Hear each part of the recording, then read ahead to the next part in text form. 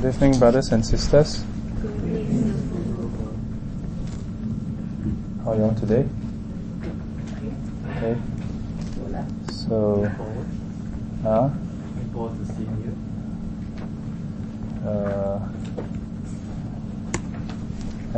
This is working better.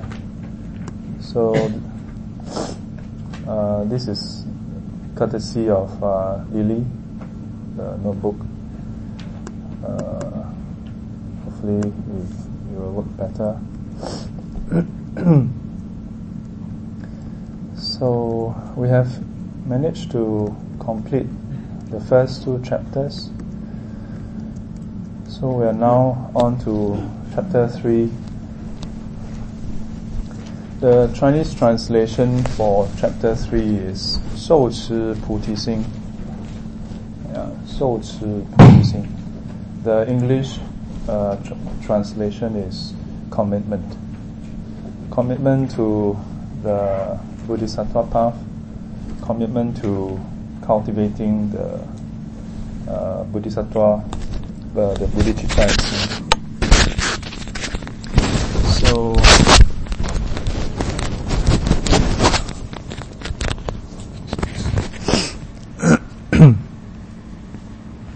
yeah. Okay, let me see. Testing. Okay. So, in the first two chapters, we've gone through many things. The qualities of bodhicitta, the various types of bodhicitta.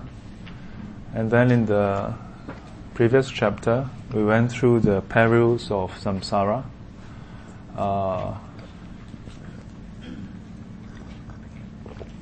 We went through the verses covering repentance, covering in contrast to the evil and wholesome deeds, how the Dhamma, the Tripajam, bodhicitta itself is a source of refuge, is a real source of refuge. Yeah.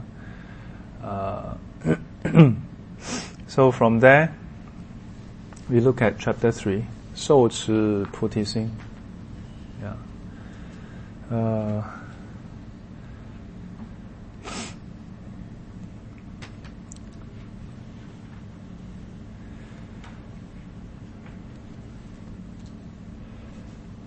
信悦而随喜一切众有情，悉苦诸善行，得乐诸福报.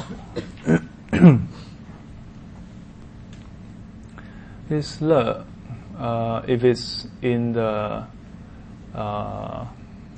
if it's the earlier translation, then we may pronounce it as yue. Yeah. May also pronounce it as yue or yao.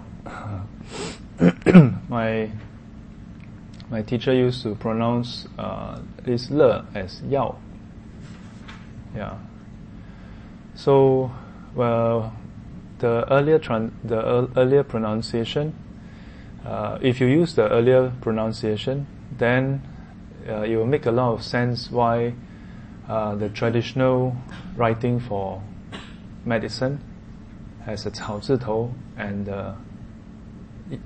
basically this le below. Yeah.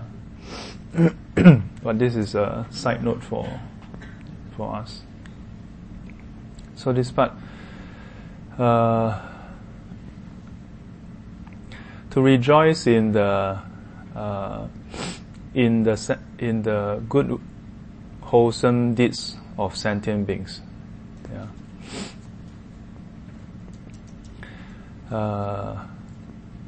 随喜 随喜功德 in the 普贤行愿品 in the Samantra Bhadras practices. Yeah. 10 practices of a Bodhisattva. In in the text, it highlights that the rejoicing of the wholesome deeds of sentient beings. So here it says, 幸乐 is 幸, right? Yeah. 幸乐而随喜, yeah, to be happy and to rejoice. Yeah. 一切众有情, yeah. 息苦诸善行, those wholesome deeds that can put an end to suffering.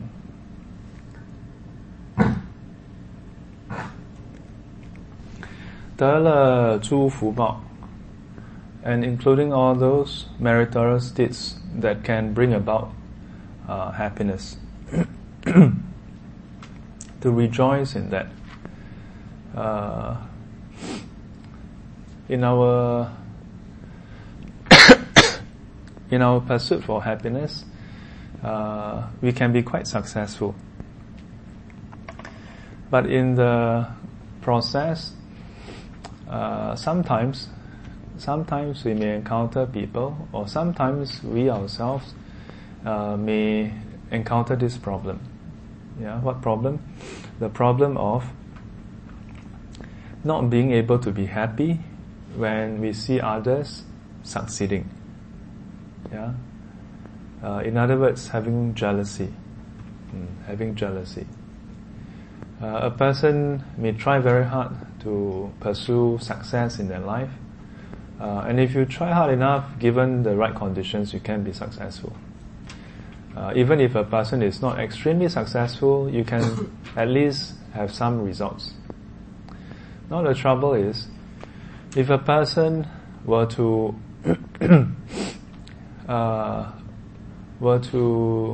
then compare their own success, their own achievements with others, and through that comparison bring about dissatisfaction.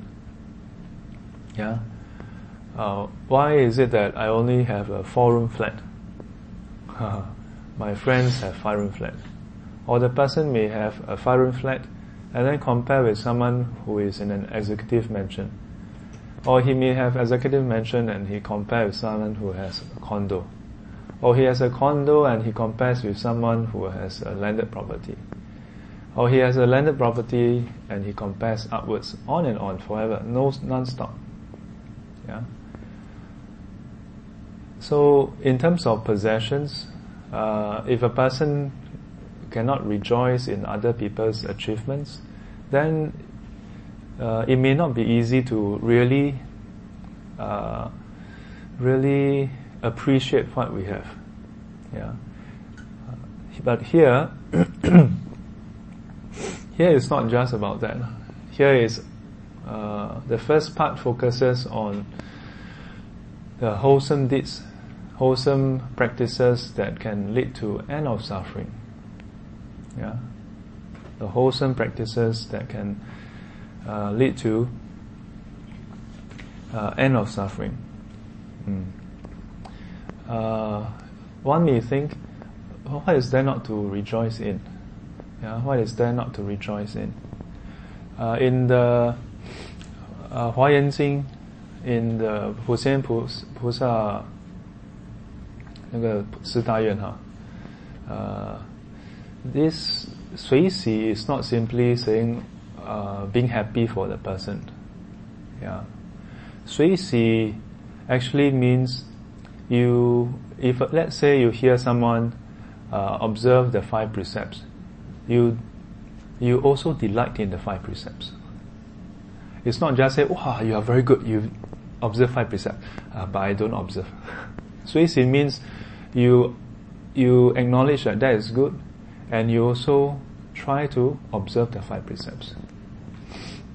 To also go to the point of saying, yeah, I want to uphold this also. So when you hear of someone taking 5 precepts, you delight in it to the point where you say, yeah, that is worthy, and so I shall undertake that practice also. You hear of someone who do charity, who is filial to their parents, Then you consider, in what other ways can I be filial and service and be of service to my parents? You hear of someone who undertakes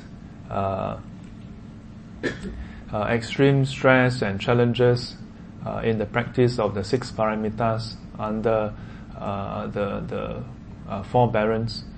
You also consider, that is so worthy of this person. Yeah, let me emulate that also. Yeah, all the way up to when you hear someone say, he wants to go for meditation class. You also rejoice in it. Not just, good, you do it, I don't do it. But, hey, let me also partake in this. Yeah. Now, if you consider this Sui Si in this way, then it makes a lot more sense. Not simply just as a bystander, clap, yeah, but to rejoice in it to the point where you aspire to undertake it yourself. So in the Huayan Xing, it talked about how the Bodhisattva would rejoice in all the Sui Si Zhu Fo Si, to rejoice in all the works of the Buddha, yeah, which includes the cultivation prior to Buddhahood, cultivation all the way, the 6 paramitas, the limitless, boundless practices, all the way culminating to reach 10th stage Bodhisattva. Rejoice and then to also try to pursue that path, yeah, up to the Buddha arising in this world, yeah, as a prince, and then encountering the sights, and then leaving the palace, practice as an ascetic, to the point of attaining Buddhahood, to the point of turning the Dharma wheel, and then to give all the teachings, establish the Buddha Sasana, and up to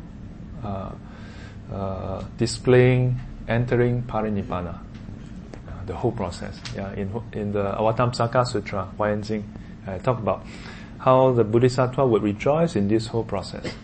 Yeah, and here rejoice is not just say, well done, but to really go and know and understand what are the practices that is necessary for all these steps. Yeah. Then including, here it includes 得乐诸福报. So, the day I was sharing at, I think it was Calvin's place, about how most devotees see venerables as blessing giver. Yeah? So if the venerable conduct a blessing ceremony, throngs of people come. Yeah, everybody crowding, and then some may even appear to be fighting for a chance to get some blessing. Yeah, gain some merits, get some blessing. Yeah, but the real blessing from the venerables is the Dharma. Yeah, it's the Dharma really. But having said that, within the Dharma itself, the Buddha did teach his disciples how to have happiness in this samsara. Yeah, how to have happiness in this samsara. So in this text, in the sub-commentary, you'll find that there are 3 levels, 3 categories that it highlights inside the sub-commentary.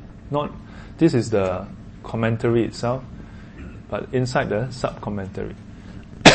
So in the sub-commentary it says, the lowest level, there's 3 levels. The lowest, the middle, and the upper level. Yeah, cultivators can be separated into these 3 levels. So the lowest level are those who seek happier rebirth. Happier rebirth. In other words, still seeking to have happiness in samsara. But we don't say that you cannot do that. You can do that. Yeah. If you want to have worldly happiness, how to pursue it? Yeah. You want to have wealth. You want to have good health. You want to have good relations. How to pursue that? Up to at the end of this life, how do you have a fortunate rebirth? Yeah. In all the different lineages, the Buddha teaches. Taking refuge in the Triple Gem, observing the 5 precepts, and then the 10 wholesome deeds. If you do all that, yeah, and maintain this practice, then you can be assured of wholesome rebirth, a pleasant rebirth in the next life, either as a human or if you aspire in the heavenly realms as well. But that is only limited to the sensual desire realm. If you want to be reborn beyond the sensual desire realm, then you must transcend the sensual desire realm in this life.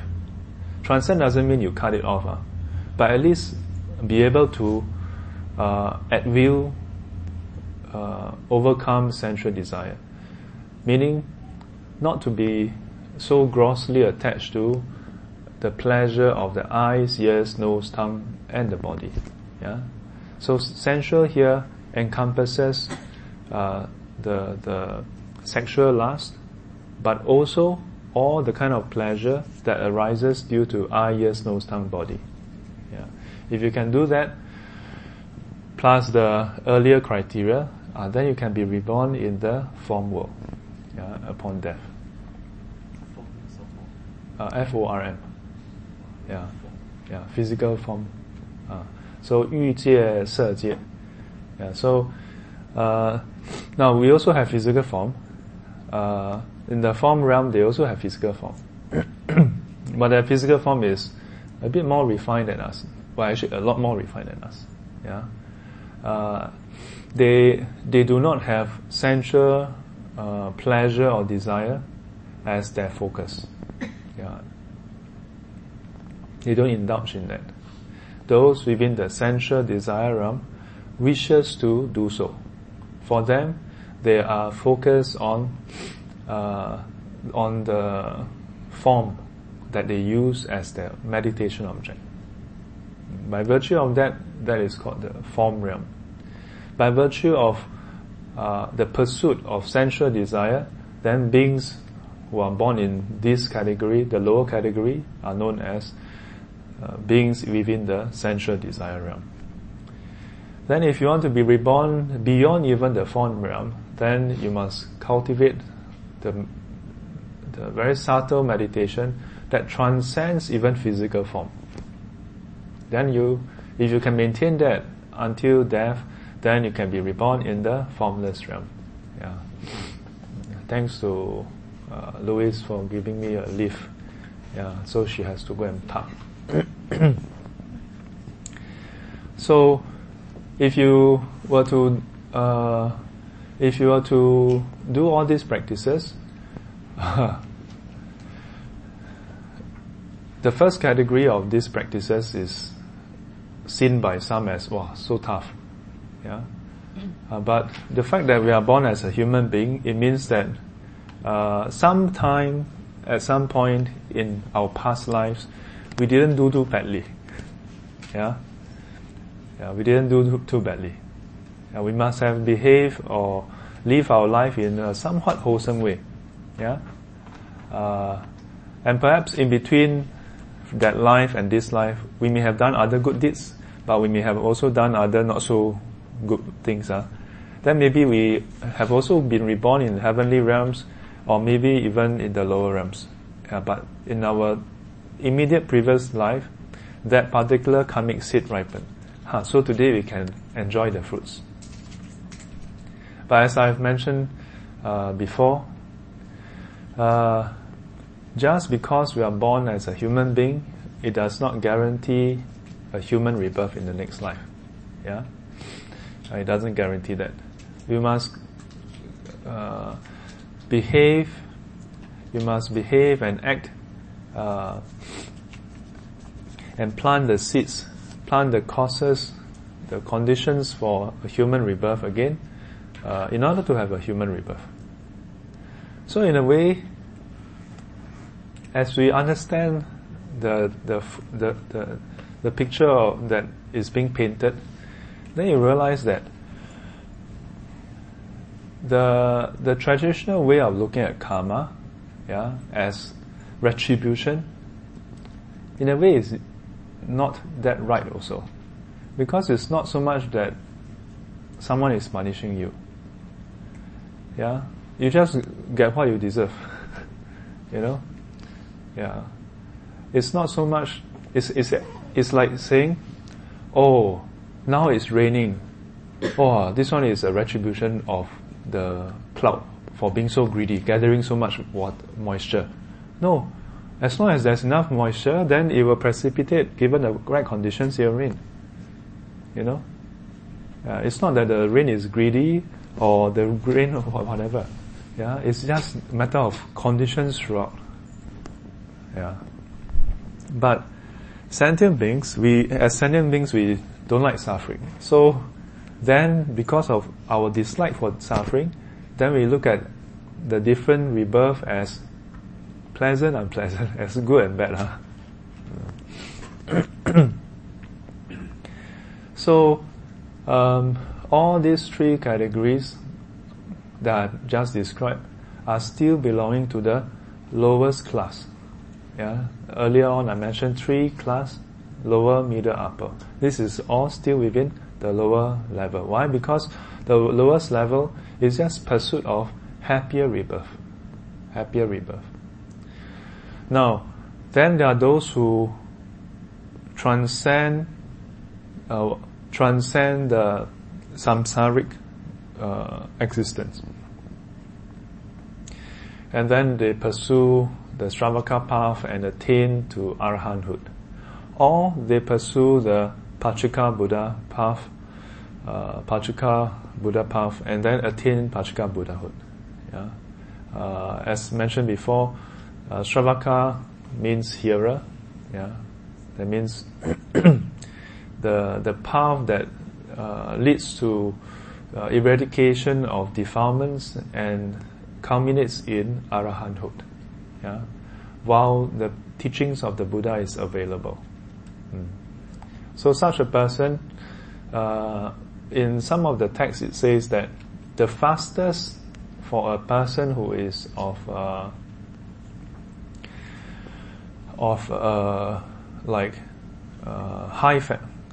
high faculty.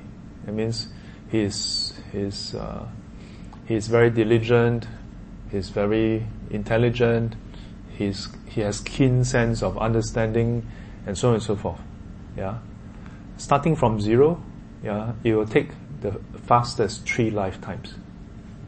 3 lifetimes. Whereas to attain Buddhahood, you need a lot more resources. A lot more resources. The fastest is 3 asankhya kalpa. That's for those who are of high caliber. So that's why the Arahant path is very attractive for many people. Yes. May I interrupt? So Arahanthood is not Buddhahood, Arahanthood, to reach Arahanthood, there must also be, and the person must also achieve enlightenment, right? Yes. And then break away from samsara. Yes. Isn't that when you attain enlightenment that is Buddhahood? Or I am... Sometimes I'm still confused. Understand. Terminologies. No problem. Many years ago I actually draw a Venn diagram. Outlining the 10 what we call 十法界,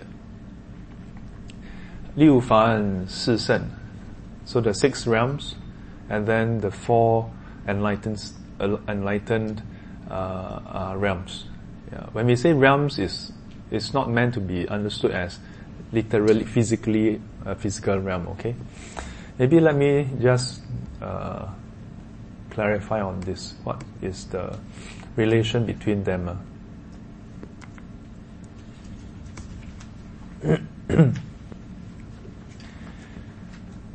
I can't see behind me. So in case if what I think is okay, but actually it's all blank, you must let me know, okay? Yeah. So,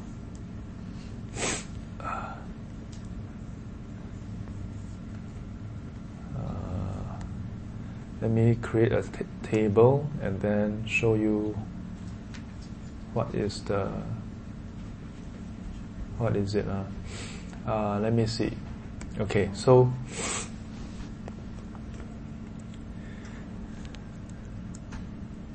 defilements, no defilements. Okay? And then you have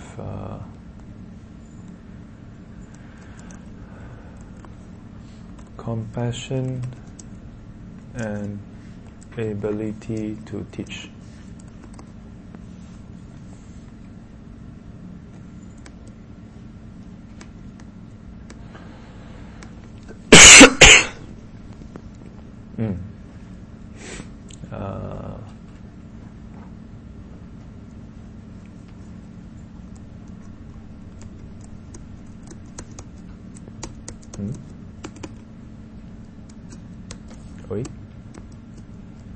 What happened? Num lock. Is the num lock on? That's the num lock. How come the shift key? His shift key is broken. Okay. No. Okay, so how come today the table looks so strange? Okay, like there's not enough squares to fill in. Okay, so defilements, of course, sentient beings. So no defilements. How come there's so few squares? Okay, so here would be the Buddha and Bodhisattva. So this would be Arhat.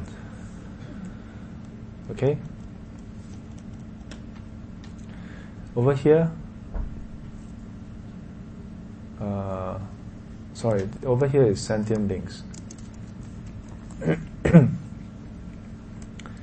And then over here is the... Do you know what is over here?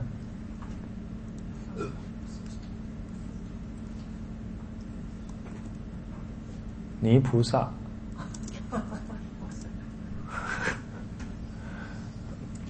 Mat Bodhisattva. Have you heard of the idiom? Ni Pusa Guo Jiang.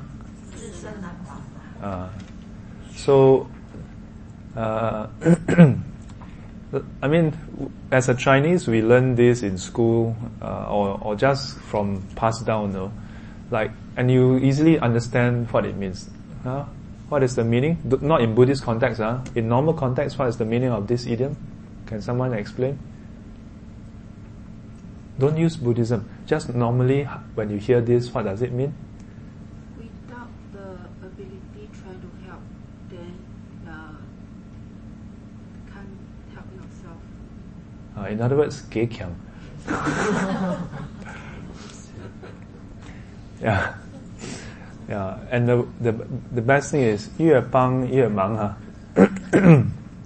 So last time when I learned about this, it's like, okay, it seems quite funny, but when you really learn the Dharma, then you realize, wow, this idiom actually describes the whole, okay, not in detail a bite, but it describes the process of attaining enlightenment, of the Bodhisattva path. Ni Pusa Guo Jiang. So Guo Jiang means to cross the stream or the river. And this is the metaphor that is so prevalent in Buddhism, of crossing from this shore to the other shore. So this Guo Jiang means to go from, in the Buddhist context, is to go from suffering to no suffering. Yeah, so far so good? Then why Pusa Guojiang? Yeah, because Bodhisattvas, their life goal is to help ferry people from this shore to the other shore. Yeah, to serve as metaphorical vehicle. Yeah, but not to literally ferry people over, but metaphorically ferry people from the shore of suffering to the shore of no suffering. Yeah, through the ship of Dharma. Now the trouble is, this is not an ordinary Bodhisattva. This is a special Bodhisattva, a Mat Bodhisattva, Ni Pusa. So what happens when you put a Bodhisattva that is made of clay into the river? It just dissolves. So if the person if this Bodhisattva while trying to save someone in the river, what will happen to the Bodhisattva? The Bodhisattva cannot even save himself. Yeah, so Ni Pusa Guo Jiang Zi Shen Nan Bao. So this would refer to those who are very helpful, who overestimate themselves and try to help others, but they have not resolved their own problem. Yeah, they have not overcome defilements yet. Yeah, so when they try to help others, they end up sinking themselves. Yeah, or even it may even cause harm to others. Sentient beings is straightforward enough. Yeah. So Buddha and Bodhisattvas, here Bodhisattvas strictly refers to those who are already enlightened. Okay? And because there are 10 stages, here without filling up the whole slide, with all the detail of the 10 stages, you should know that for those who are at the 10th stage, then they have totally removed all defilements.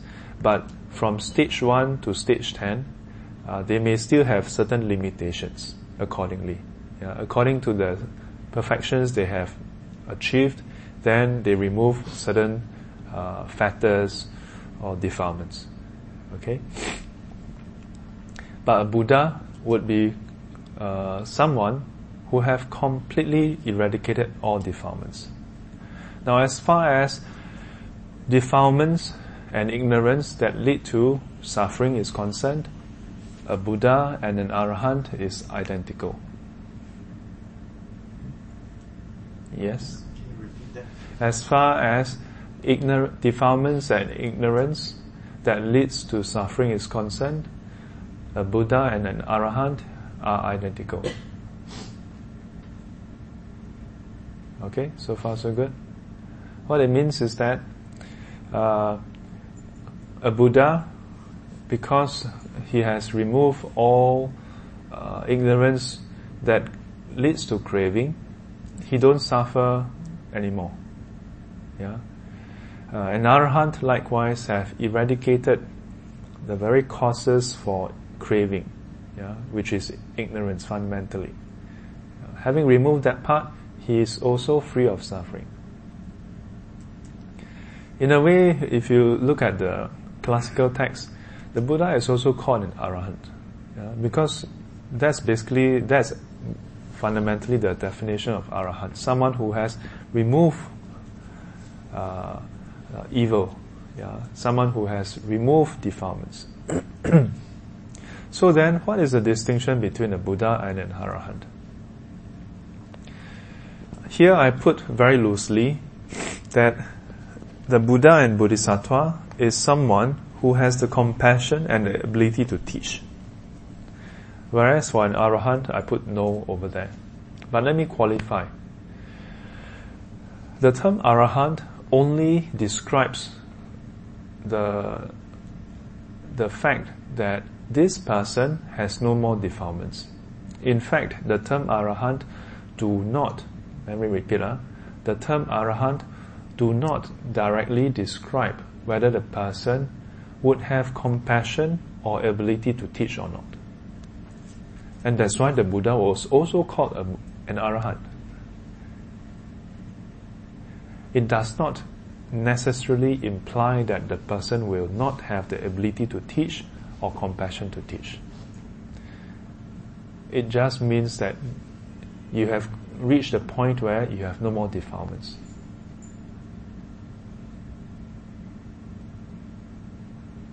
Let me give you an example in real life that may help you to understand. So, consider this.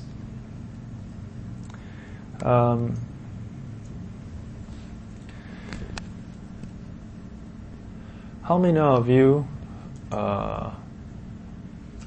knows how to swim? Okay, so how many of you do not know how to swim? Okay, so some of you raised twice. So wait, who do not know how to swim? Okay, don't know how to swim? Really? Where else you say? It's Singapore island, you know. Don't know how to swim. This is what my JC principal, Mr. Yaya, told us. Yeah, we are one of the few schools, Tampines JC. Yeah, one of the few schools that has a sea sports club. Yeah, even though our school is quite kuching kura. Yeah, and then in the sports meets, sea sports meets, he told us, he said, why do we have a sea sports club and sea sports meet? Because Singapore is an island. If you do not know how to swim as a citizen in a country that is an island, you are in trouble. Okay, so anyway, so is there any one of you who has been exposed to or trained as a lifeguard? Any of you know CPR? One person. Plus Sifu, 2 person. Dua orang. Now,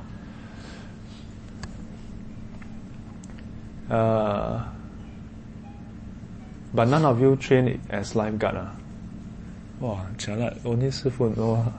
Next time if I go on a boat, I better find somebody else. Pretend to be one to help you with that. Okay, so let's say Ingrid is a lifeguard trained also. So the two of us are lifeguard trained.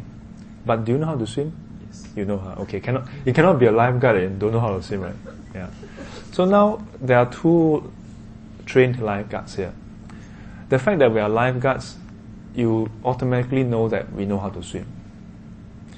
Now, those of you who do not know how to swim, you can automatically say that you are not a lifeguard. But if someone meet one of you who know how to swim, you cannot be certain whether the person is a lifeguard. Again, those of you who know how to swim, raise your hand. Okay, put down your hands. Those who don't know how to swim, raise your hand. Okay, yeah, I want to see whether there's someone who really keep on raising their hand. Okay, so again, those who are swimmers, raise your hand again. Can swim, not swim. Okay, can swim, don't know how to swim lah.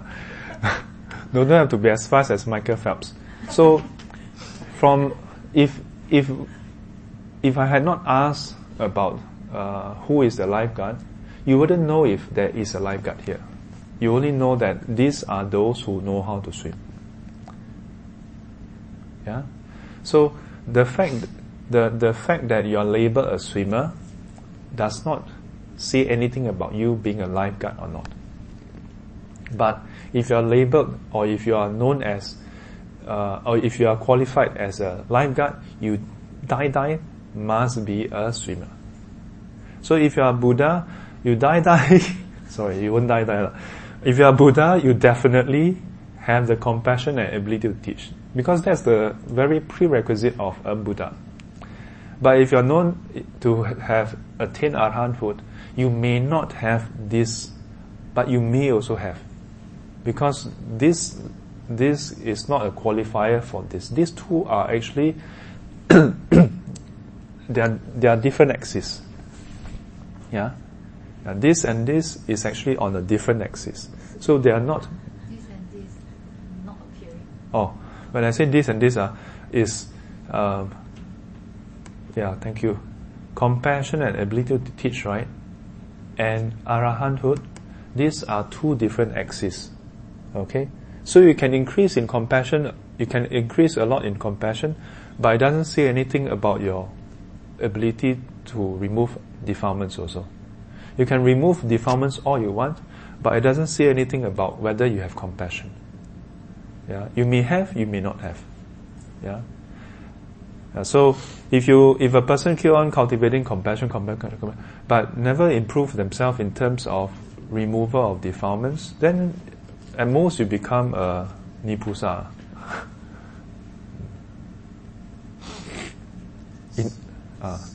Arahant. Yeah, the Buddha was known as Arahant. Yeah, from the Sutta you can see this description. Even until today, we recite Namo Tassa Bhagavato Arahato. Arahato. Now that's referring to the Buddha as an Arahant.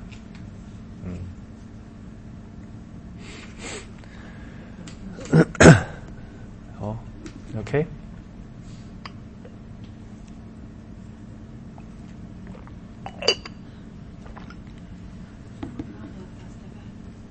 Huh?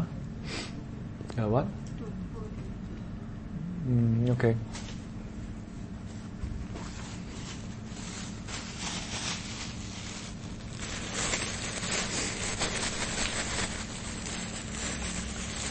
You don't mind if I use this as a spittoon?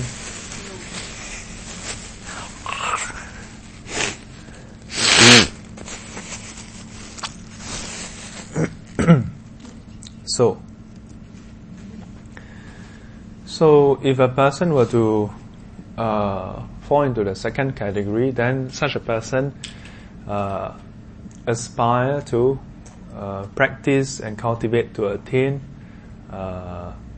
Arahanthood or Pacceka Buddhahood. Yeah. So Pacceka Buddhahood within this chart, yeah, would fall under this. Of course, if you consider the first one to be higher, then we put Pacceka Buddhahood. Okay.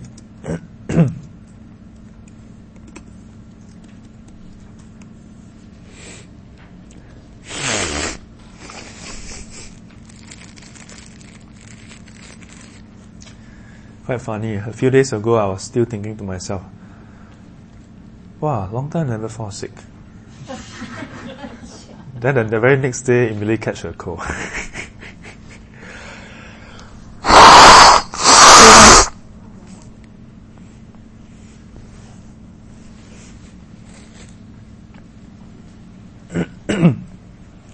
Not a bad thing to fall sick once in a while. Yeah. That day I was just sharing, when we fall sick, okay. When we fall sick, then we may learn to prioritize things better. When you're not sick, you have a lot of energy, you know. So a lot of energy to argue with people. Yeah, to pick on everything, you know. But when you're sick, okay, you know, then your world is. So today I told someone was telling me that another person shared with him about the way to deal with the passing of a close one. He said that when his father passed away, a monk told him this: will you still be sad as today?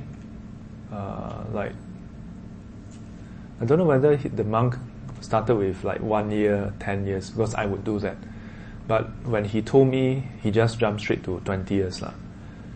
So the answer was, oh, I will not be as sad. So the monk told him, then why don't you use the wisdom from 20 years later and use it now? Why do you want to suffer for 20 years before using that wisdom? When I heard that, I was like, wow, this monk is so wise, no? For me, I would tell a half an hour story, tell until people want to send me back. And maybe I haven't finished the story. Yeah.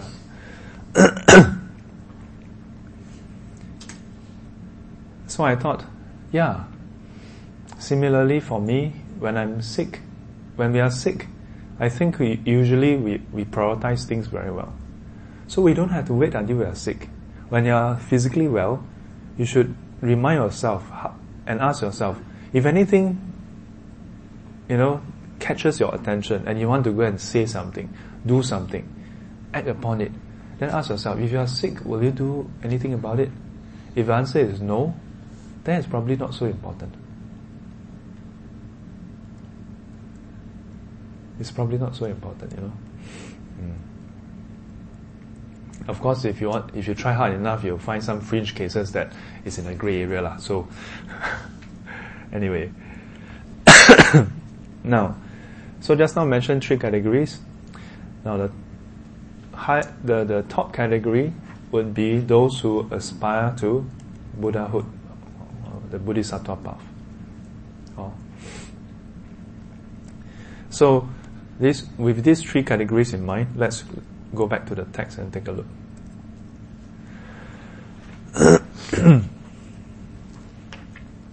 惜苦诸善行，得乐诸福报。So, this 得乐诸福报is more about the happier rebirth, just happier rebirth. 虽喜极善行，彼为菩提因。So, rejoicing. So here, all about rejoicing. 随喜功德. Rejoicing in what? Rejoicing in the accumulation of of those wholesome actions. Yeah. Why? Because these wholesome actions,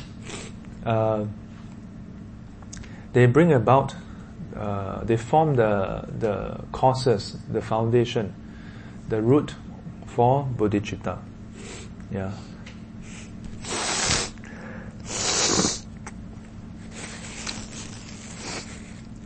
Or put it another way, here is about rejoicing in those wholesome deeds that forms the cause of bodhicitta.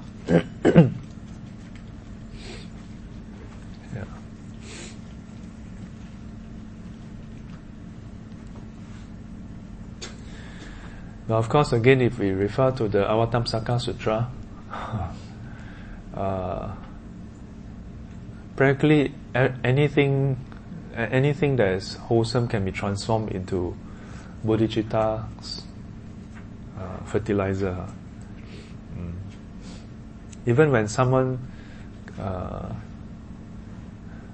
So you have to try this. No need. Huh? To release the congestion on the hand. No, it's okay. Later.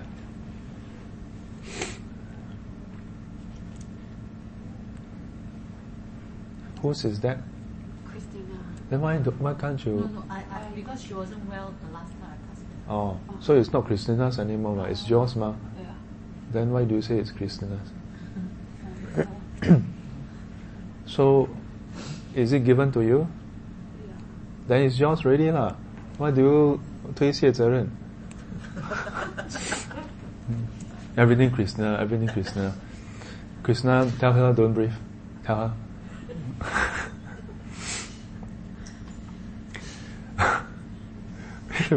Ridiculous, you know. So, 随喜众有情，实脱轮回苦. It's one thing for us to keep on saying how to get rid of attachment, but don't work on your attachment.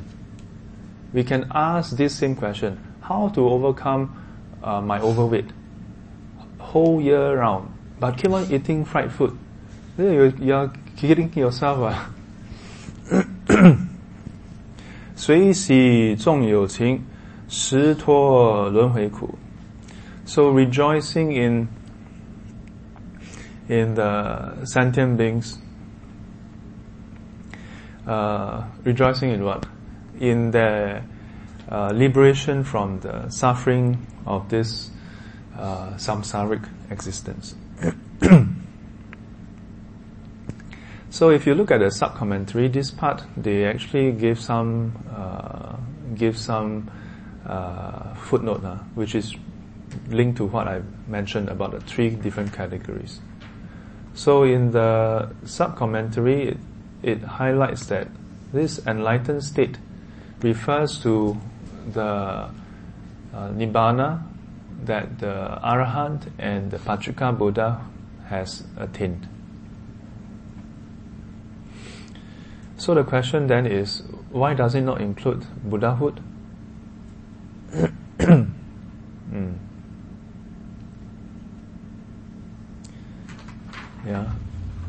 Because Buddhahood is the later part. This part is at stages. Yeah. So to rejoice not just in the Bodhisattva path, but also the cultivation of the Shravaka disciple, the Arahant. Also rejoice in the cultivation of the Pacceka Buddha. Yeah. Let me show you the sub-commentary here.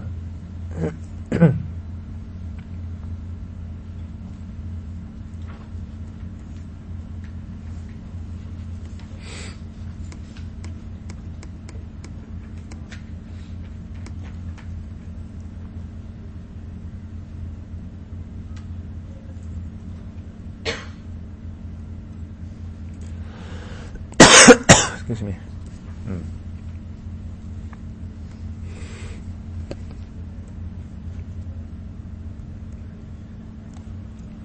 Yeah. So the term enlightened state is not referring to full Buddhahood, but the nirvana of the Shravaka hearer or the Pratyeka Buddhahood. Yeah. And here freedom won refers to cessation, and round of pain refers to the first 2 noble truths. Yeah, first noble truth of suffering and the causes of suffering.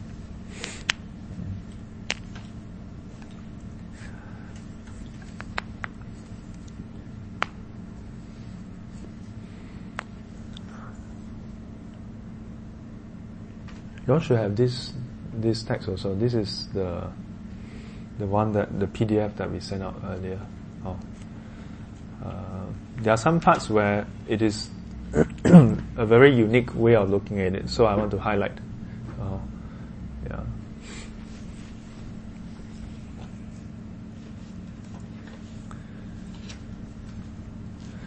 虽喜佛菩提，佛子地诸国. So likewise, rejoicing in the Buddha's awakening, the Buddhahood, and then the various stages. Here, 佛子地诸国.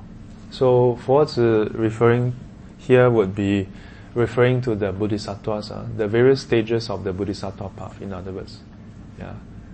So this line here,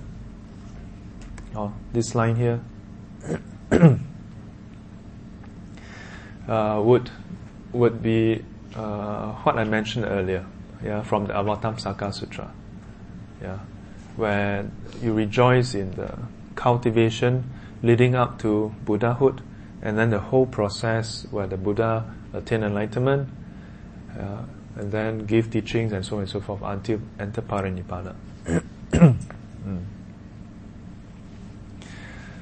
So by now you all should be quite ready to be Bodhisattva. You all should be Bodhisattva already, not quite ready.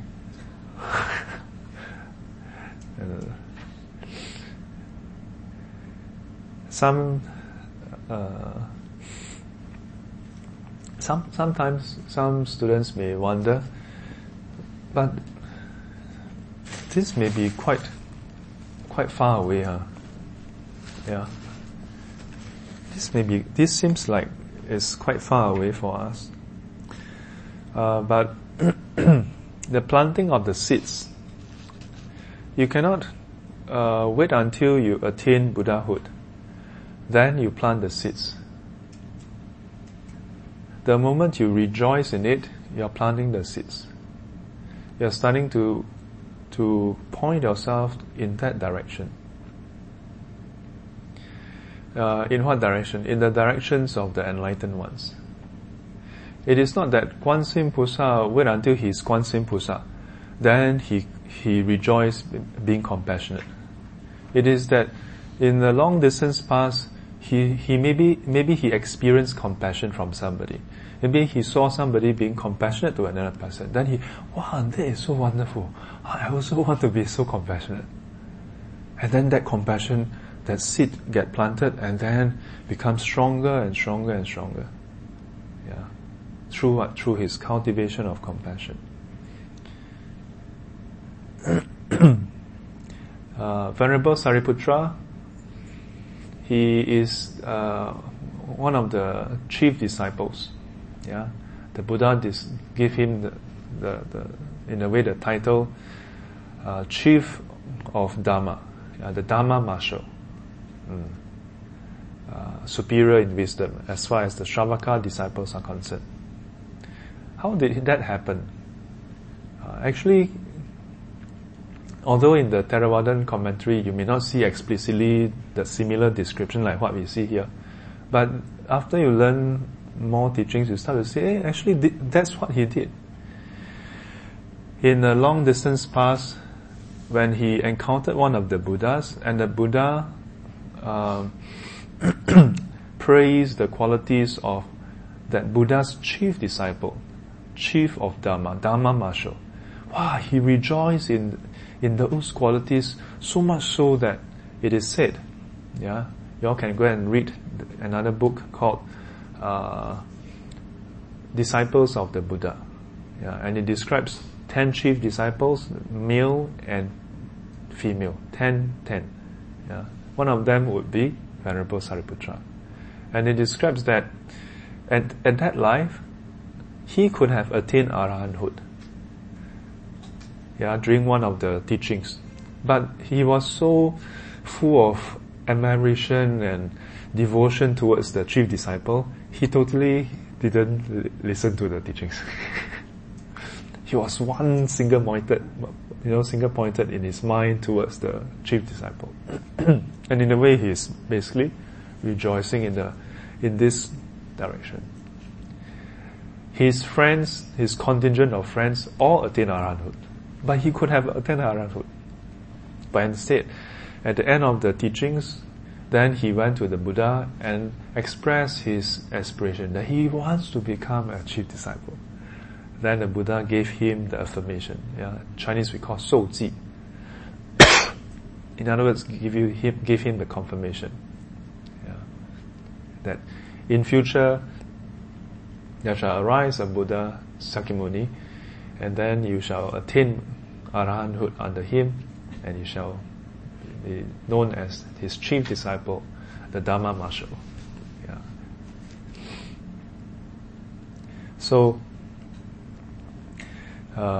from this, among many other cases, rejoicing is not simply being happy, yeah, but to rejoice in the causes for that merit, yeah, the cultivation, in other words, that leads to that merit, those qualities, and then to aspire in that direction and work towards it. Yeah, to work towards it. Yes. Yes. The fact that he actually, as you mentioned, he didn't focus on pay attention. He was just admiring all these good qualities. Yes. Is that some form of deferment of attachment as well? That's why he missed the book of getting enlightenment.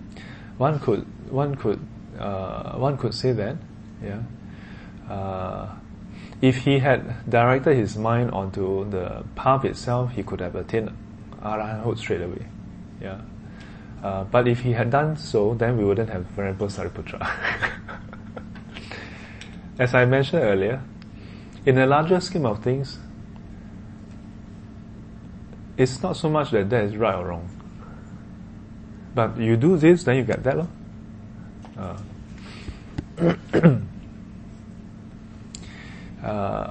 Is that a form of attachment?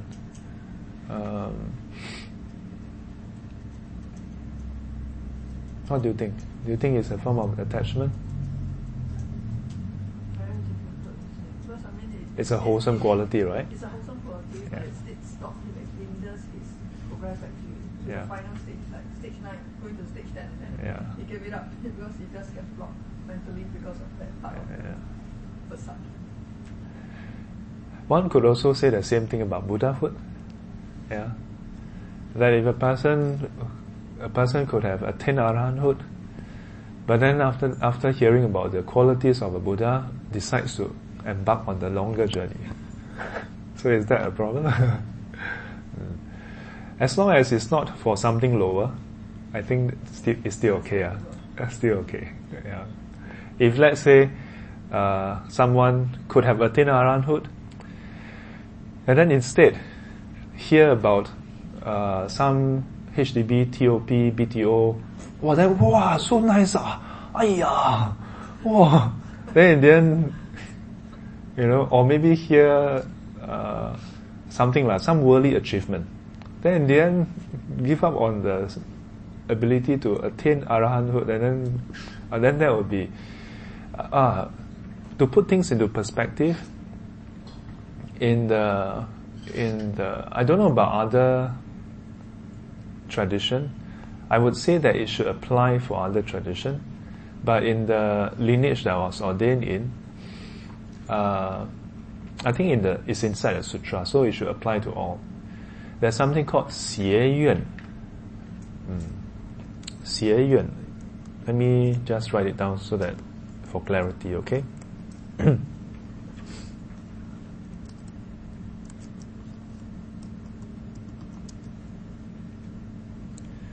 谢谢 Oops.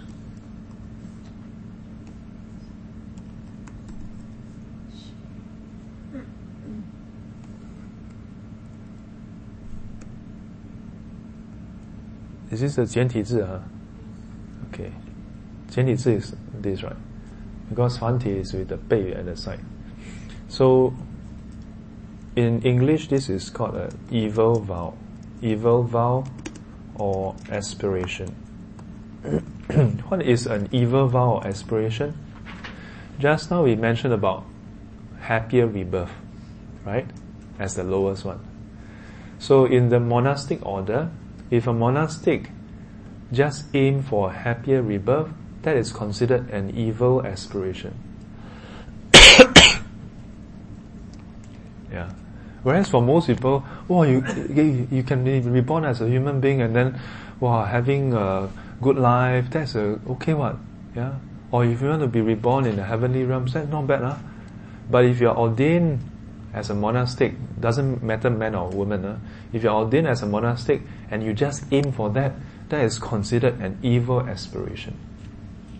Why? Because if you are ordained as a monastic, your aim should be liberation. Then you can aim lower, just enough 搞了, yeah, just pass. So there's this phrase, yeah. So in the case of Venerable Sariputra, that shouldn't be considered as an evil aspiration, yeah, because it's actually even more supreme. Because it's not as though he just sit around for a few more kalpas and then he had become a chief disciple. He has to fulfill even more paramitas to become a chief disciple. Yeah. The same goes for the Buddha's various chief disciples. Yeah. If they had, many of them were in the sub-commentaries, it says that many of them could have attained Pacceka Buddhahood. Yeah. But they decided to stay on and wait for the Buddha to attain enlightenment. In the Bodhisattva path, in the Mahayana teachings, then we say that a good number of them are actually Bodhisattvas manifesting this process.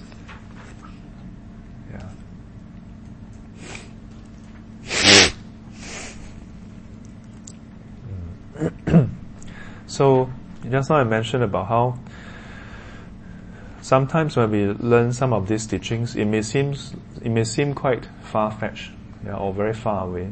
But you must remember, this 水洗 is planting the seeds, preparing yourself, and amassing the merits and the conditions, towards that direction. In other words, charting your path. If you cannot even delight and rejoice in the enlightened path, then how to walk the enlightened path? So far over here, it just directly talk about delighting in it.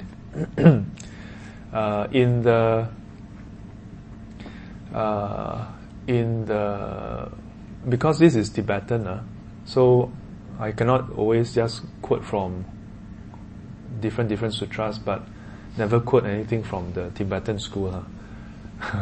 So in the Lamrim teaching, the earlier chapters talk about the perils of the worldly path, at length. So even just going through those earlier chapters will be,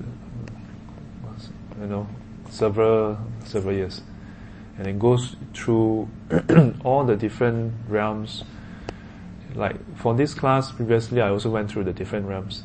Like it was just in brief, just in brief. In many schools and tradition, especially for the monastic order, we'll go through at length the problem with each realm. What are the different shortcomings of this realm? What are the problems of this realm? What are the limitations of this realm? The three lower realms is very obvious, but human realms is also has its limitation. But the human realm has much advantage also. When we look at the limitations of the human realm, it is looking at the fact that it is not the ultimate sanctuary for freedom from suffering. But with respect to cultivation, it's most superior. So don't think that, how come this seems to have a conflict or contradiction? On one hand, it's most superior, but then now you tell us to go and reflect on the shortcomings. The shortcoming is that, don't think that, I just stay in the human realm. Because you need to liberate yourself from human realm also. 亦复乐随喜，能与有情乐，发心福善海，记住饶以行。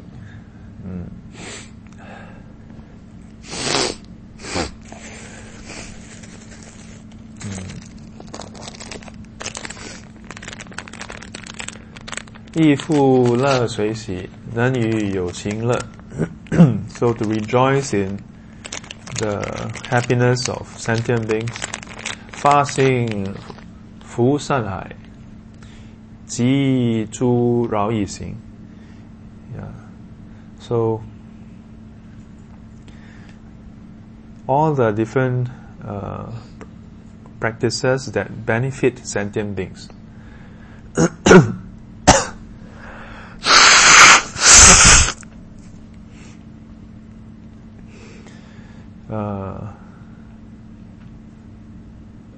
I have had some students who share with me their concern, not just from this class, but from other classes also.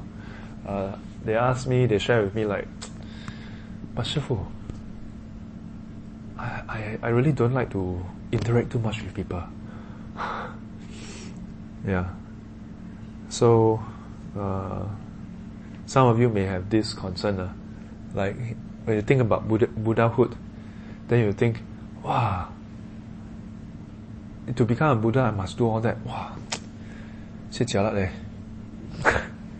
then it may not seem like it's something that you want to do. You may feel disheartened.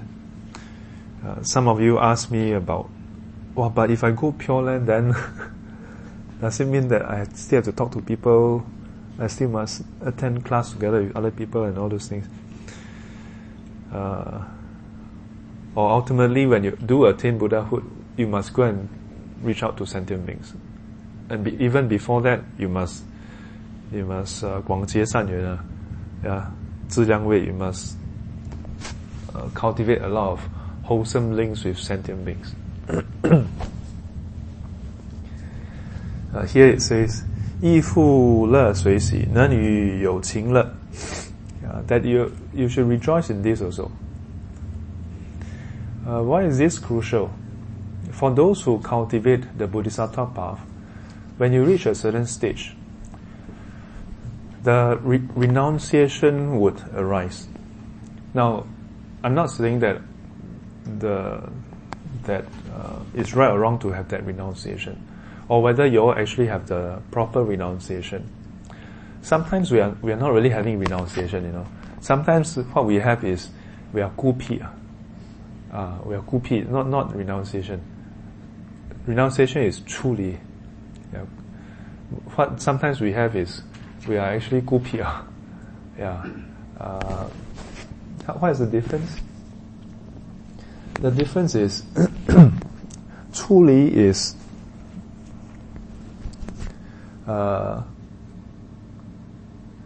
on one level is 出离烦恼. 出离心是出离烦恼的心. And because 出离烦恼的心, 你看到有情有烦恼, 所以你不会觉得, so you don't, sorry, I become Chinese.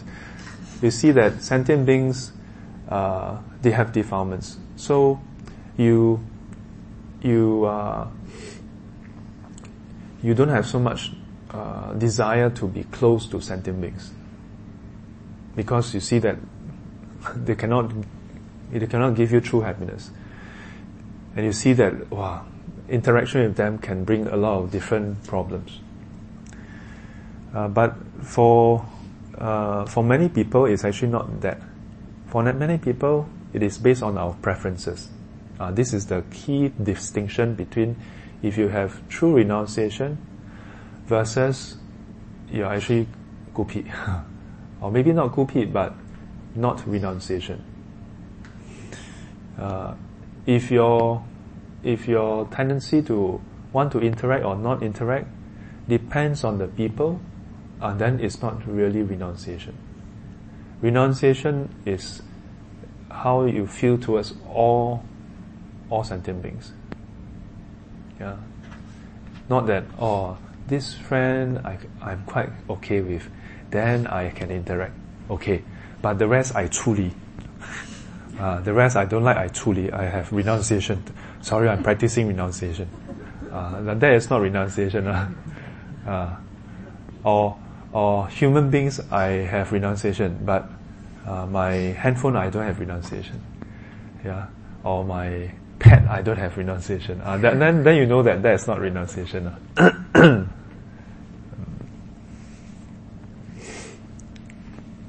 Last time I don't really understand also. Last time over the years, observe through the teachings, and you observe yourself, you observe then through the teachings from the sutras, from the different teachers, then okay, what is really renunciation? Of course, when you hear that, then you realize that renunciation, the bar for renunciation is not so low. So then you must also understand that the direction is one thing, whether you are there or not is another thing. So at least you must make sure that your direction is correct. You may not be able to do it yet. Overnight, who can do it? You first hear about it, you cannot immediately do it. But at least you must know what is the correct direction, which is that renunciation is not simply about, this person, 别啱啊, so I 跟他出离. Or then this one is my good friend, this one is my family, my son, my daughter, my niece and nephew, my whoever, very ngam, my uncle, auntie, whoever. 别啱嘅, I 出離, 啱嘅唔係出離. Then that one is not really 出離. That one is not really 出離. But at least you must know that is not 出離. Then you are in the right direction already. knowing that itself is very crucial. Knowing that is very crucial. So, 随喜佛菩提，佛子地诸国. So of course here, in the stages of the Buddha's offspring. So Buddha's offspring here refers to Bodhisattva. So the stages of the Bodhisattva path. Now if we were to go into detail of this, then we have to extend the class by another don't know how many months. So in brief, I will tell you, the Bodhisattva path, there are 10 stages. 10 stages and spanning 3 Asankhya Kappa. 3 Asankhya Kappa.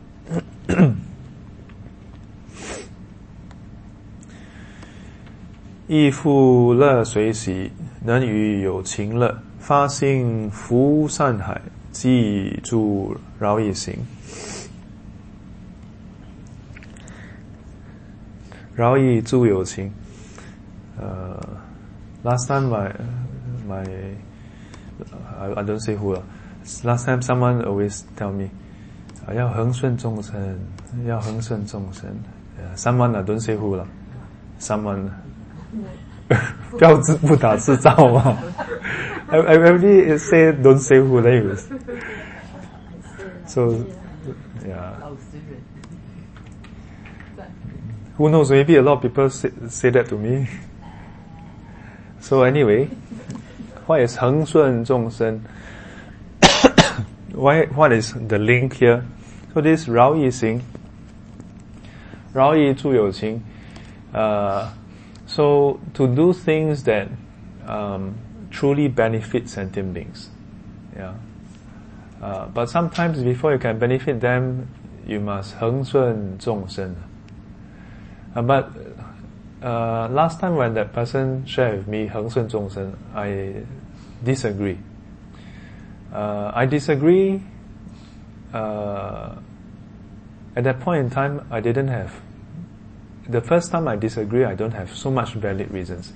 But now I can tell you more valid reasons. Yeah. So when we say 恒顺众生,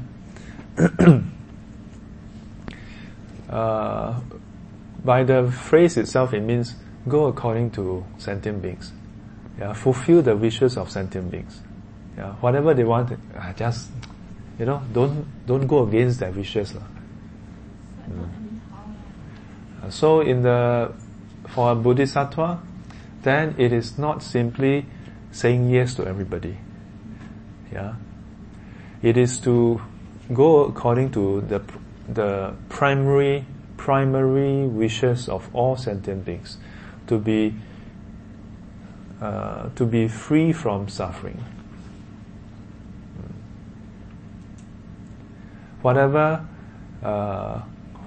can be done to help the sentient being, to promote the removal of suffering of sentient beings.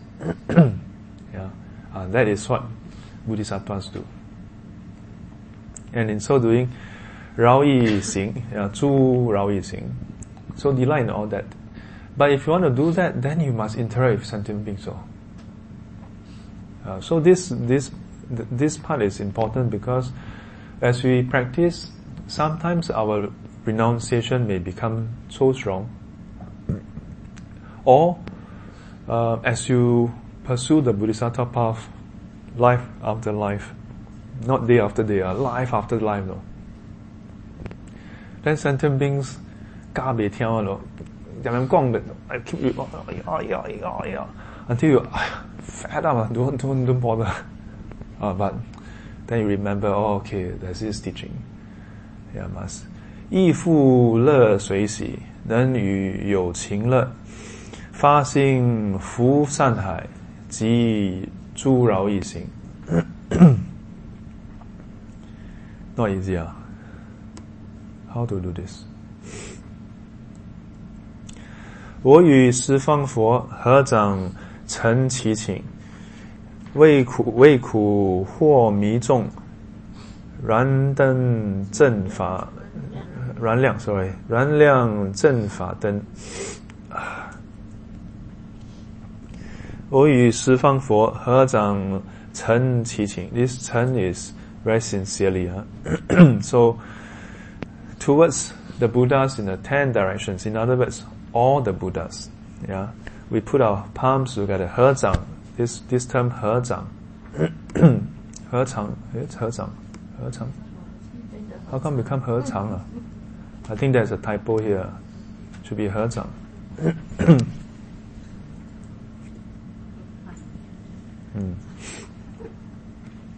So it should be putting the palms together. This is in the Buddhist tradition. This is a form of respect, yeah, towards the other person. And then, very sincerely, make a request. Yeah, make a request for what? For who do we make a request? Make a request to do what? 为苦或迷众. For who? For the sentient beings, for the suffering of the sentient beings who are deluded, yeah, by defilements.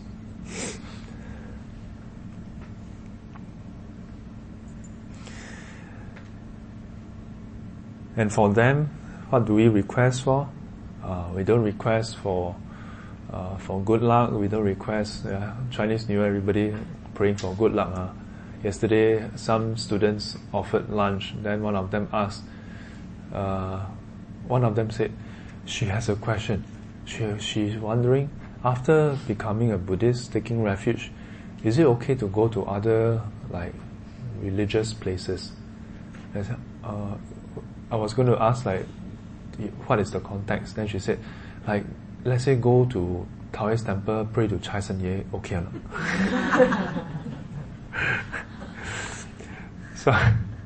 So I said, then she further added, because in the Chinese Mahayana tradition, the verses it says, 皈佛不信邪魔外道. Yeah, taking refuge in the Buddha, you do not have belief in the evil path, in Mara, in other schools, in other words. So,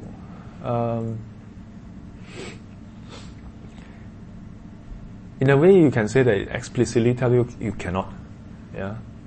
But if you really think carefully, if you were to actually go to another temple and pray Cai Sen Ye, so the first thing, without Sifu or the Buddha coming to talk to you in your dream and say, oh, you watch out, you have to ask yourself, why would such a person do such a thing? Anyone who do that for one purpose or with one mindset, that in the hope that it works, that you can really get more luck, more fortune. Agree?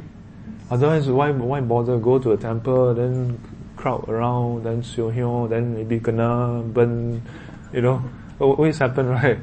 In other countries, worse, the first on the 初一, 地柱香, you see them, the worst is when it's a Buddhist temple, you see, what that was in Taiwan.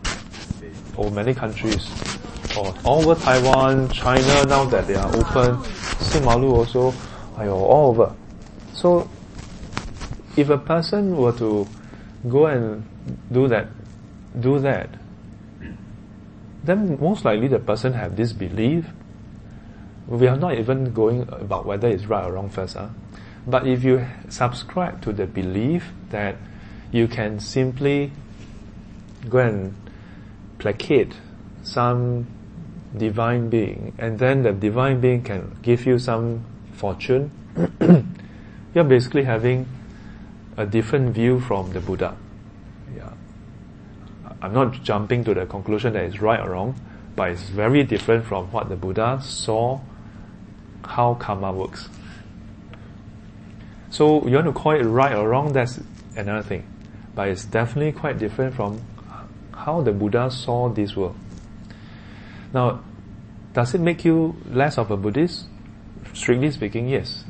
because then your mindset is in contradiction, is clashing with what the Buddha saw. But human beings, we are full of paradox, and contradiction. We think one way but do another thing. We feel a certain thing and then we say another thing. Someone asks you 要不要? 不要, but actually 要. Then someone asks you 要不要? You say 要, but actually 不要. Someone invite you for the gathering, actually you don't feel like going. Then you say okay lah, I go. Can lah, can. Someone asks you whether is it okay to do it this way, then you okay lah, can. Or someone asks you, then you say because you are upset, so you say don't want, but actually you want. We are full of contradiction. So similarly for this. So you mentioned that these people rush in. 提炷香. In fact, the temple even encourage that. Some temples do encourage that. And they even have first prize with money reward, as I saw on TV this year. Wow. In some of this temple in Taiwan, Taipei. What does the Buddhist Association think about this? Don't they have an expression of opinion to some of the temple who practice that or encourage? Or it's like it's free for all, you do what you like? Well, the first thing we must understand is that temples being temples, not all temples are Buddhist temples. So in Taiwan, I was there for 7 months during NS. So I got to know this Taiwanese girl, and her family owns some tea house and the production of tea. So I visited her in Yingge-zhen, which is just south of Taipei. And then in that place they have their own house. And in their house, when they were building it, they excavated a huge rock. Then what do they do with the rock? In Singapore, in Singapore, if you find a big rock, you contact a contractor haul it away. In Taiwan, they remove it so that they can build a building. Then they put it to the side, build a small roof, and then put a urns in front, and then start making offering.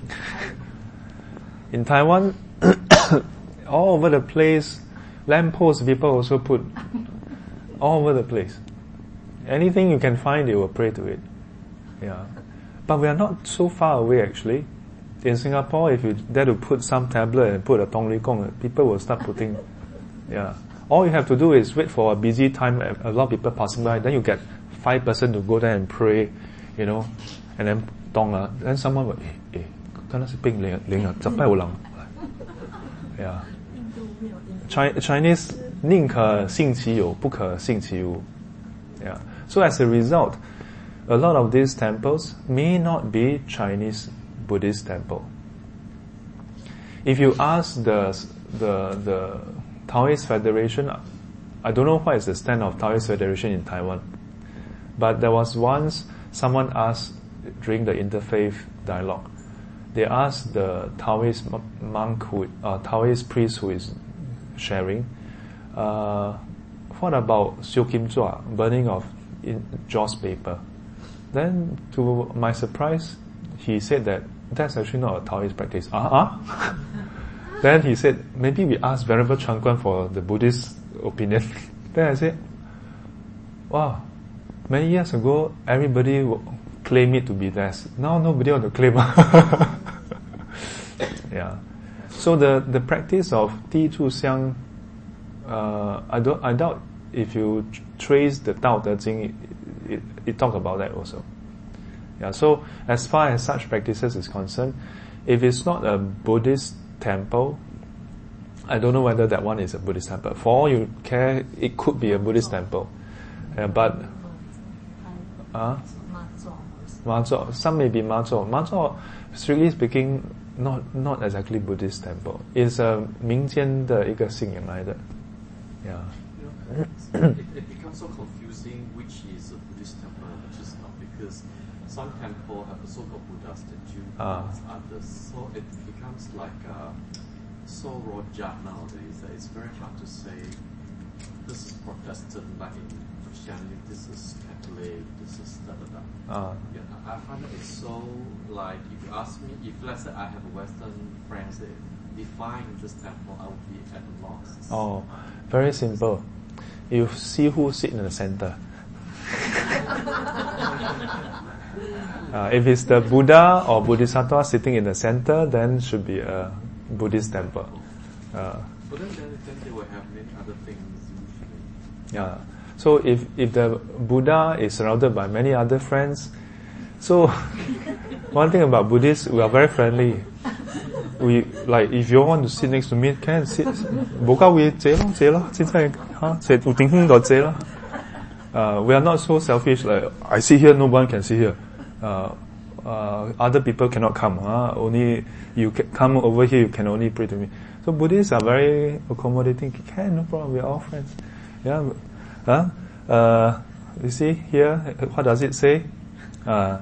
亦复乐随喜，能与有情乐。So the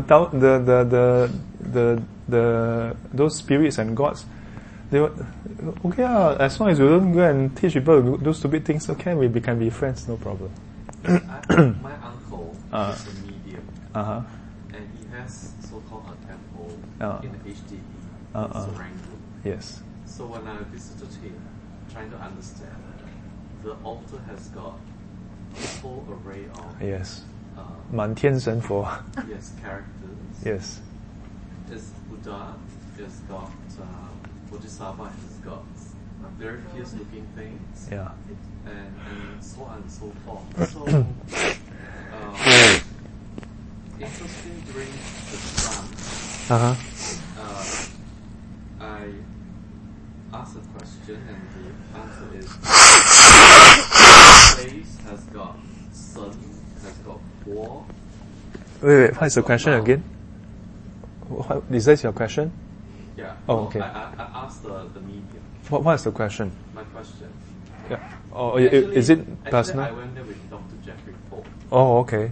You know him. Yeah, I know he him. wanted to do a talk in Australia. So the talk is about altered personality or something, about our Asian medium practices. Oh, so he go and ask permission. So I went there. I took him to my uncle's temple. My uncle is a medium. Uh-huh. So when the medium started, and I sought permission first. Oh. I state my purpose. Right. That I have brought Dr. Jeffrey Poole for this purpose as an observer, and if that would be alright. So the so-called spirit in my uncle's body said it's okay. And he explained in Mandarin actually that this place has got sun, has got four, has got Tao, has got everything. So taking the example to our discussion now, do I call my uncle's temple a Buddhist temple, a Taoist temple, or what temple? Taoist temple. Yeah, because the in the Buddhist tradition we don't do trance. Yeah, not so much whether trance is right or wrong, but it's just not inside the practice to do trance. So it's a Tao practice that incorporated Buddhism or Buddha statue and Bodhisattva statue, like Guan Yin is there? Yes. If they trace the history back enough, then they'll find that the inclusion, the arising of Guan Yin Pusa or Guan Yin Ma coincides with the arrival of Buddhism to China. Prior to that, no Guan Yin Ma. Then you have to wonder, how come before that no Guan Yin Ma? It's because, well, you know, the Silk Road, you know, the exchange and all those things, not brought by Xuanzang Dashi. Xuanzang Dashi went to get the rest of the scriptures because he found that parts of it, you know, doesn't gel. Yeah, doesn't gel. In particular, the Yogacara Bhumisastra. So, you may have heard from some Indian friends about how what is that? Hanukkah, Hanuman, the Indian god, monkey god, Hanuman. Our Qi Hian Da Sheng, that story. For all the generations that this is our unique story. Actually, from India. Yeah.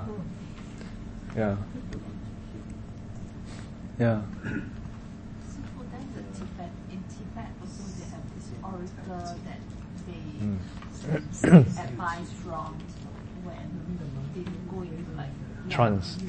Yes. So then what is that? That is their own. That is unique to Tibetan Buddhism.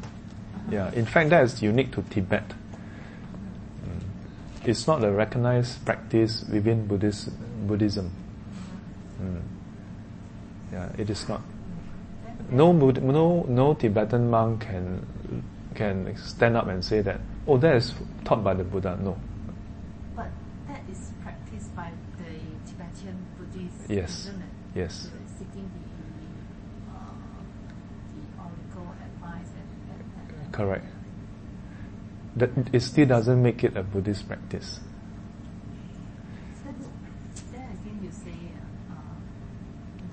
Tao used to say 上心上心. So 送神.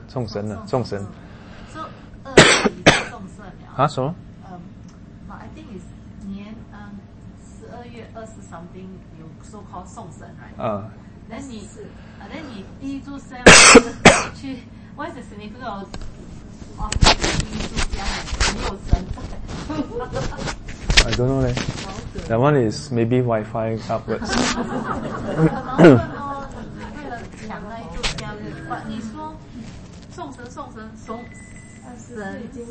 天了，哪是才借神啊？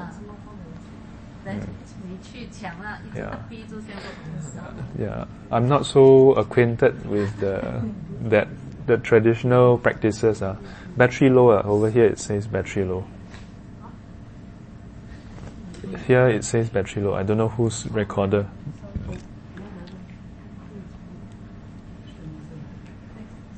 But I don't know whether it's still recording. The red color light gone. Oh. Yeah. Can I make it even more complicated? Yeah.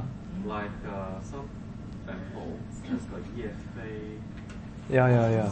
关帝 yeah. So Yeah. those are also not count, right? Well, so you must know that in the Chinese culture, we honor anyone who is worthy of honor. And how do we honor someone? We write his name and then write his name on a tablet, put it up there, and then we burn joss stick to honor them. We do that even for our parents, traditionally. Doesn't mean that they have become God or whatever, right?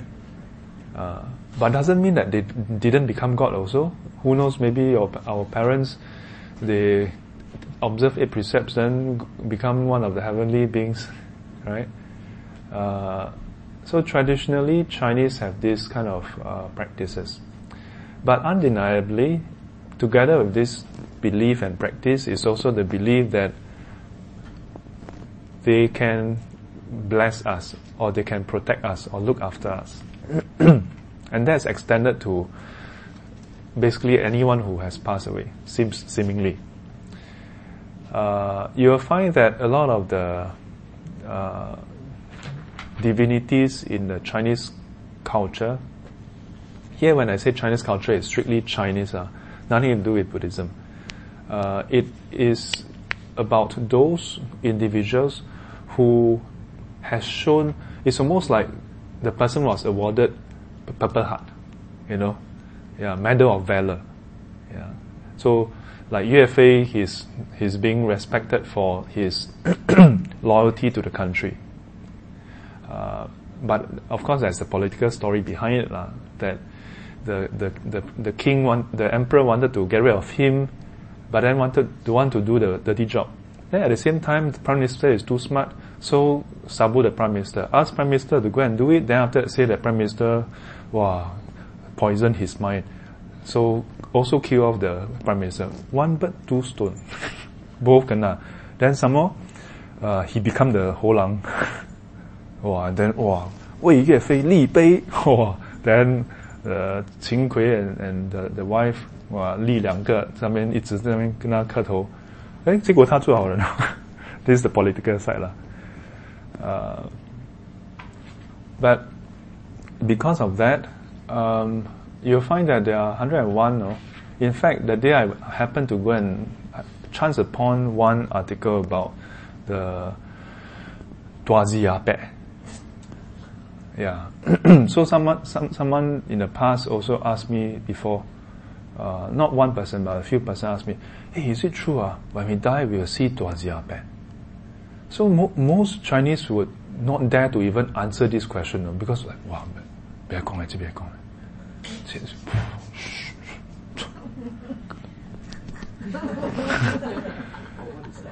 So, 黑白无常, also known as Tuazi Ape.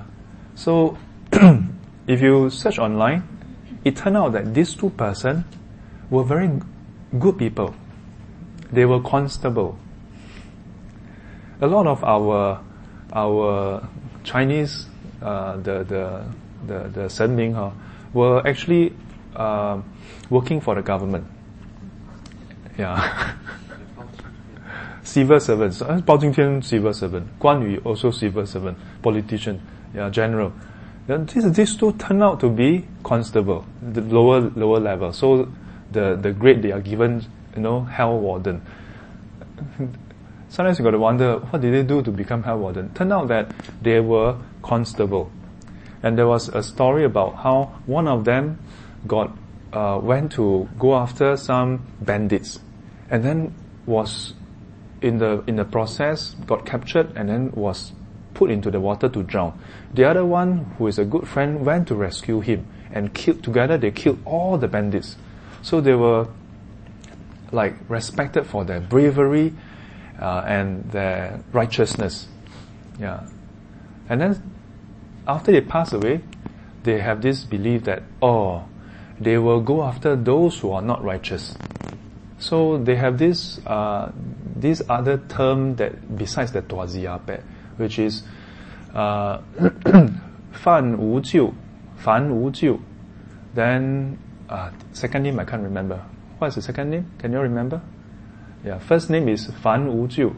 So Fan Wu Jiu. So the writing is 三点水那个饭but actually it sounds like 犯法的犯无救. So if you 犯法 if you 犯罪他不救你. Then the other name I can't remember. Yeah, you all can go and search. I'll give you all a funny homework. It also has this link that if you are a good person, he will help you. So if we really, but unfortunately, to do this today, even today, you must have the interest to go and Google. But once you Google, you can see it. But if you how to Google? Even after people Google for you only see the picture of the Tuazi Ape. You only see that. So there's so much fear in the Chinese culture about everything. Everything is about fear. Yeah. The first time I suddenly had I always like to tell my sisters, hey, I got a revelation. I always like to joke about revelation because being a Buddhist, you don't really have revelation. Revelation is a term that is very Christian, Judo-Christian. I always joke about, I have a revelation. Not from God, but anyway. So the thing here is that, what is the thing that came to my mind? This Tuazi Ape also has another name, 黑白无常. So 黑白无常 will come and catch you away. And the image is, wearing the tall hat and then one painted black and one painted white and then the tongue super long one, right? Very scary one. So one day I was thinking, 黑白无常, the 无常, how do you write it? Then I search, it's really that 无常 impermanence, no?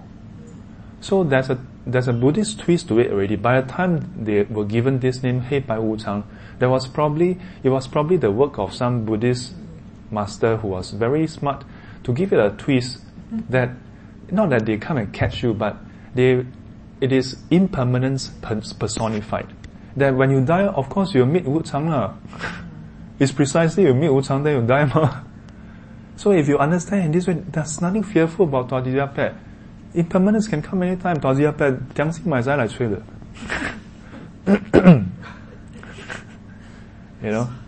Yeah. So in our way of, in the Chinese way culture, then it's possible to deify Lee Kuan Yew also, right? Well, because he fortunately he insists that no deification of him should be done. Yeah. But yeah, probably somewhere in China or in some remote villages, there's some people who already have a shrine of him and then cha him already. And maybe first thing, ask for 4D number. Then all it takes is one person to strike, that's it. Yeah. Ong lah. Yeah. So that is not Taoism. So that if you ask, like there's a new term I saw on the internet. It's called Shenism now. They give a new name. Oh, new name. Shen. Because Shenism. Shenism. If you Google, there is this term. I don't know whether it's the West who created this new term, or just a contemporary word to describe the pantheon of gods, which is there is a term called pantheism. Yeah, pantheism, but that is not a pantheism is probably different from the one that you talk about, because pantheism is a known is a classification like of how some look at like if you are a theist, then it's very clear cut. Yeah, theist, then you have monotheist, polytheist, then there's pantheism. Yeah, where they they have this overarching view of the whole world. I think those who have this like the Mayan concept that the whole world consciousness and so on, something in that direction. Yeah, but to sum up,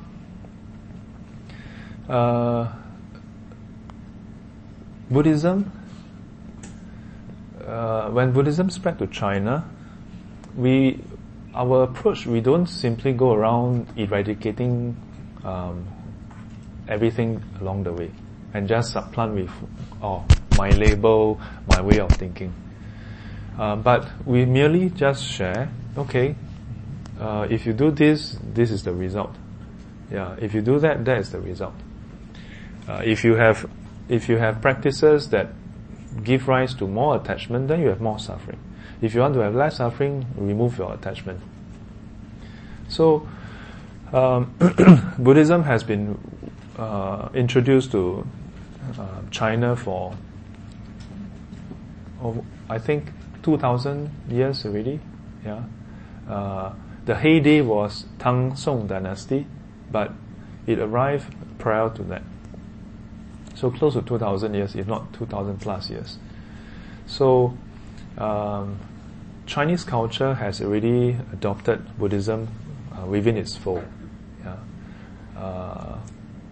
Today, if you go to a Chinese temple, you may find a lot of different ones inside.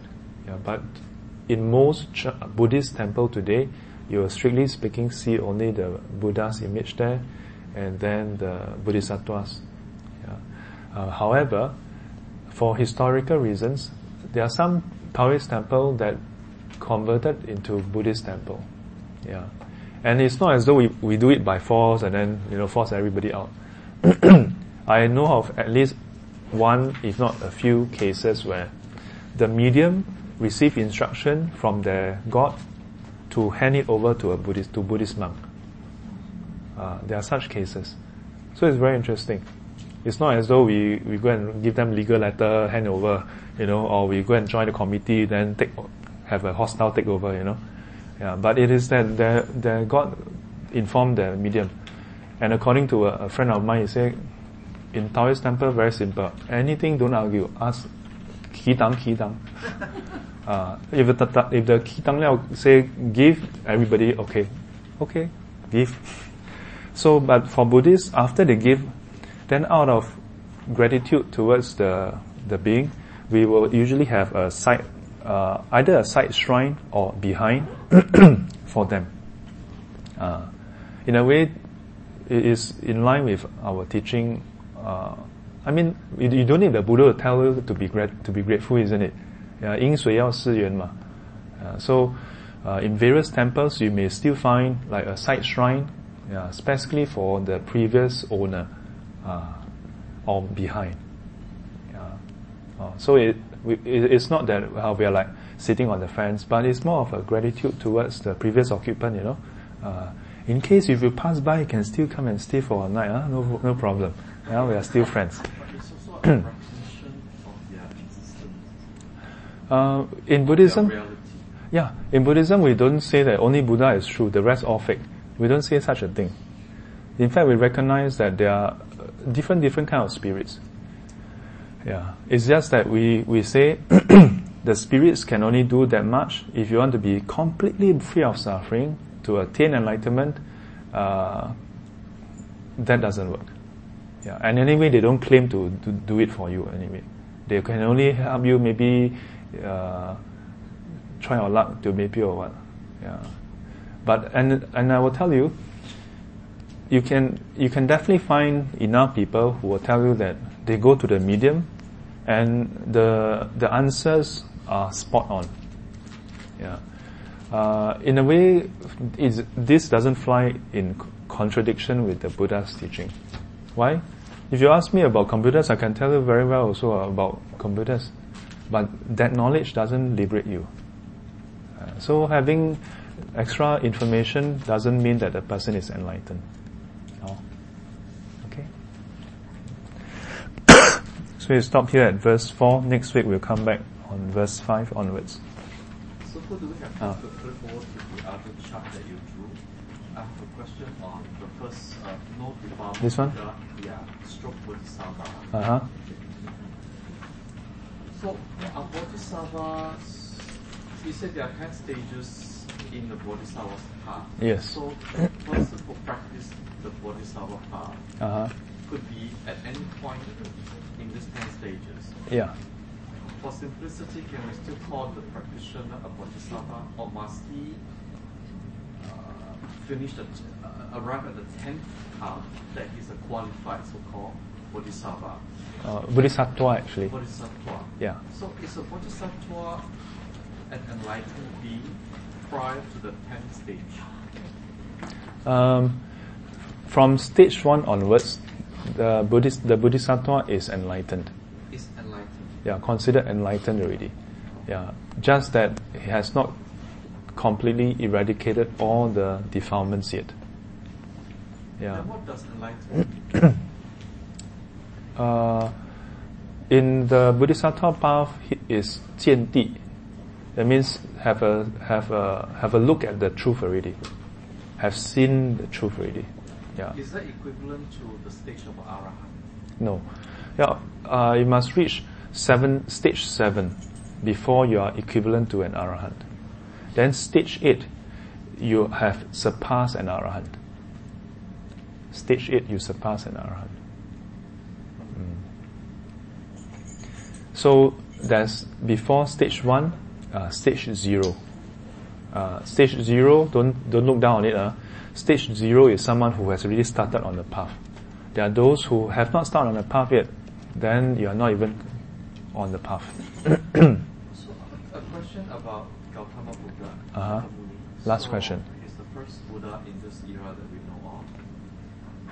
Do you think that he's also a bodhisattva now that he has chosen to come back to the samsara world to continue to teach? In the Mahayana teachings, so the question is Gautama Buddha now a bodhisattva? So we think of bodhisattva and Buddhahood as something concrete that the person has attained. But in the Mahayana teachings, it's more of describing what the person is doing now. So, when Gautama Buddha, now this is strictly from Mahayana standpoint, when Gautama Buddha arrives as the prince in this world, then attained Buddhahood, he is doing the work of a Buddha. So he is known as a Buddha. Then part of the work of the Buddha is to show that complete cessation of suffering is possible. So he also show cessation of suffering and enter parinibbana, complete cessation. So once that is done, then what happened to him? In the Mahayana tradition, we say that then he don't just disappear from the world. He, according to the text, he's still teaching. In some realms. Somewhere. So wherever he is needed and wherever he has the conditions to teach, he will appear there. And for those who are at his stage, that means stage 10 already, they are not attached to appearing in different stages. They are not attached to that. So they may appear just as an animal also. They may appear as a child, they may appear very stupid. Different, because different people need different circumstances to urge them, And the Theravadan school, how do they regard that? Come again? The Theravada. Just now you described the Mahayanis. Yeah. So in the Theravada classical teachings, the Buddha said, don't concern yourself with what happened after that. So they shouldn't concern themselves with what Mahayana described after that. They should just focus on, because as far as the path attaining, leading to Arahanthood, all schools are all aligned. We all agree. So which school shall I go to? Huh? So upon hearing your description of the difference, I'm wondering, which school shall I go to? Shall I go to Harvard or shall I go to Yale? So let me introduce you to you should go from the first column to the second column. Okay. First column, there's suffering. Second column, no suffering. As to whether you become a Buddha or an Arahant or Pacceka Buddha, then it depends on conditions. Not aspiration? Aspiration is part of the conditions. And I will tell you, aspirations can change. If you ask me this question 15 years ago, I was dead certain I want to attain Arahanthood. Me too. So maybe 15 years later it will be different.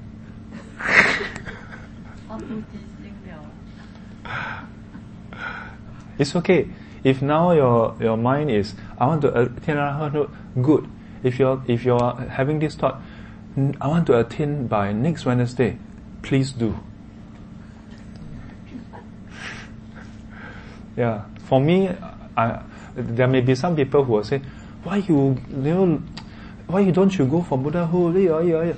For me, if you can attain Arahanthood next Wednesday, please do. Then Thursday, before Thursday, you will let me know. Thursday, I'll bow down to you. So back to the also a Buddha is well that has reached stage 10. There's no more defilement completely. Stage 7 already no more defilement. 8, 9, 10, it is the cultivation of additional qualities to fulfill that of a Buddha. So a Buddha has more qualities than an Arahant, just as a lifeguard has more qualities than a swimmer. So the Buddha is the max already. As far as we are concerned, as far as Yeman. So a Bodhisattva will have 10 stages before he hit the ultimate Buddha stage. Yes. And the Arahant is only at the 7th. Yes. And Pacceka Buddha, what stage? Equivalent to stage 7 also. Can be said 8 more like 8. But according to our Tamsaka Sutra, stage 8 exceeds these two. Stage 8 would exceed both Pacceka Buddha and Arahant. Yeah. So, rightly speaking, should be equivalent to stage 7. But let me double check on that. Yeah. Confirm exit Arahant. So it seems Theravada teaching is less complicated, right? After Arahant, there's Singh. Yeah. It's like cut short 3 more stages. Yeah, of course. It's like if you want to learn how to swim, then in case of ship sink, right, then at least you can swim. Of course, it's easier to do that. But if you go out with your family and your family didn't learn properly how to swim, then you are concerned that they drown, then you may want to, and you happen to already know how to swim, then you spend 3 more days to learn how to do lifeguard. Then at least if your mother or your friend don't know how to swim, then you learn, right? Okay. 愿消三障诸烦恼，愿得智慧真明了，普愿罪障悉消除，时时常行菩萨道。阿弥陀佛。起立。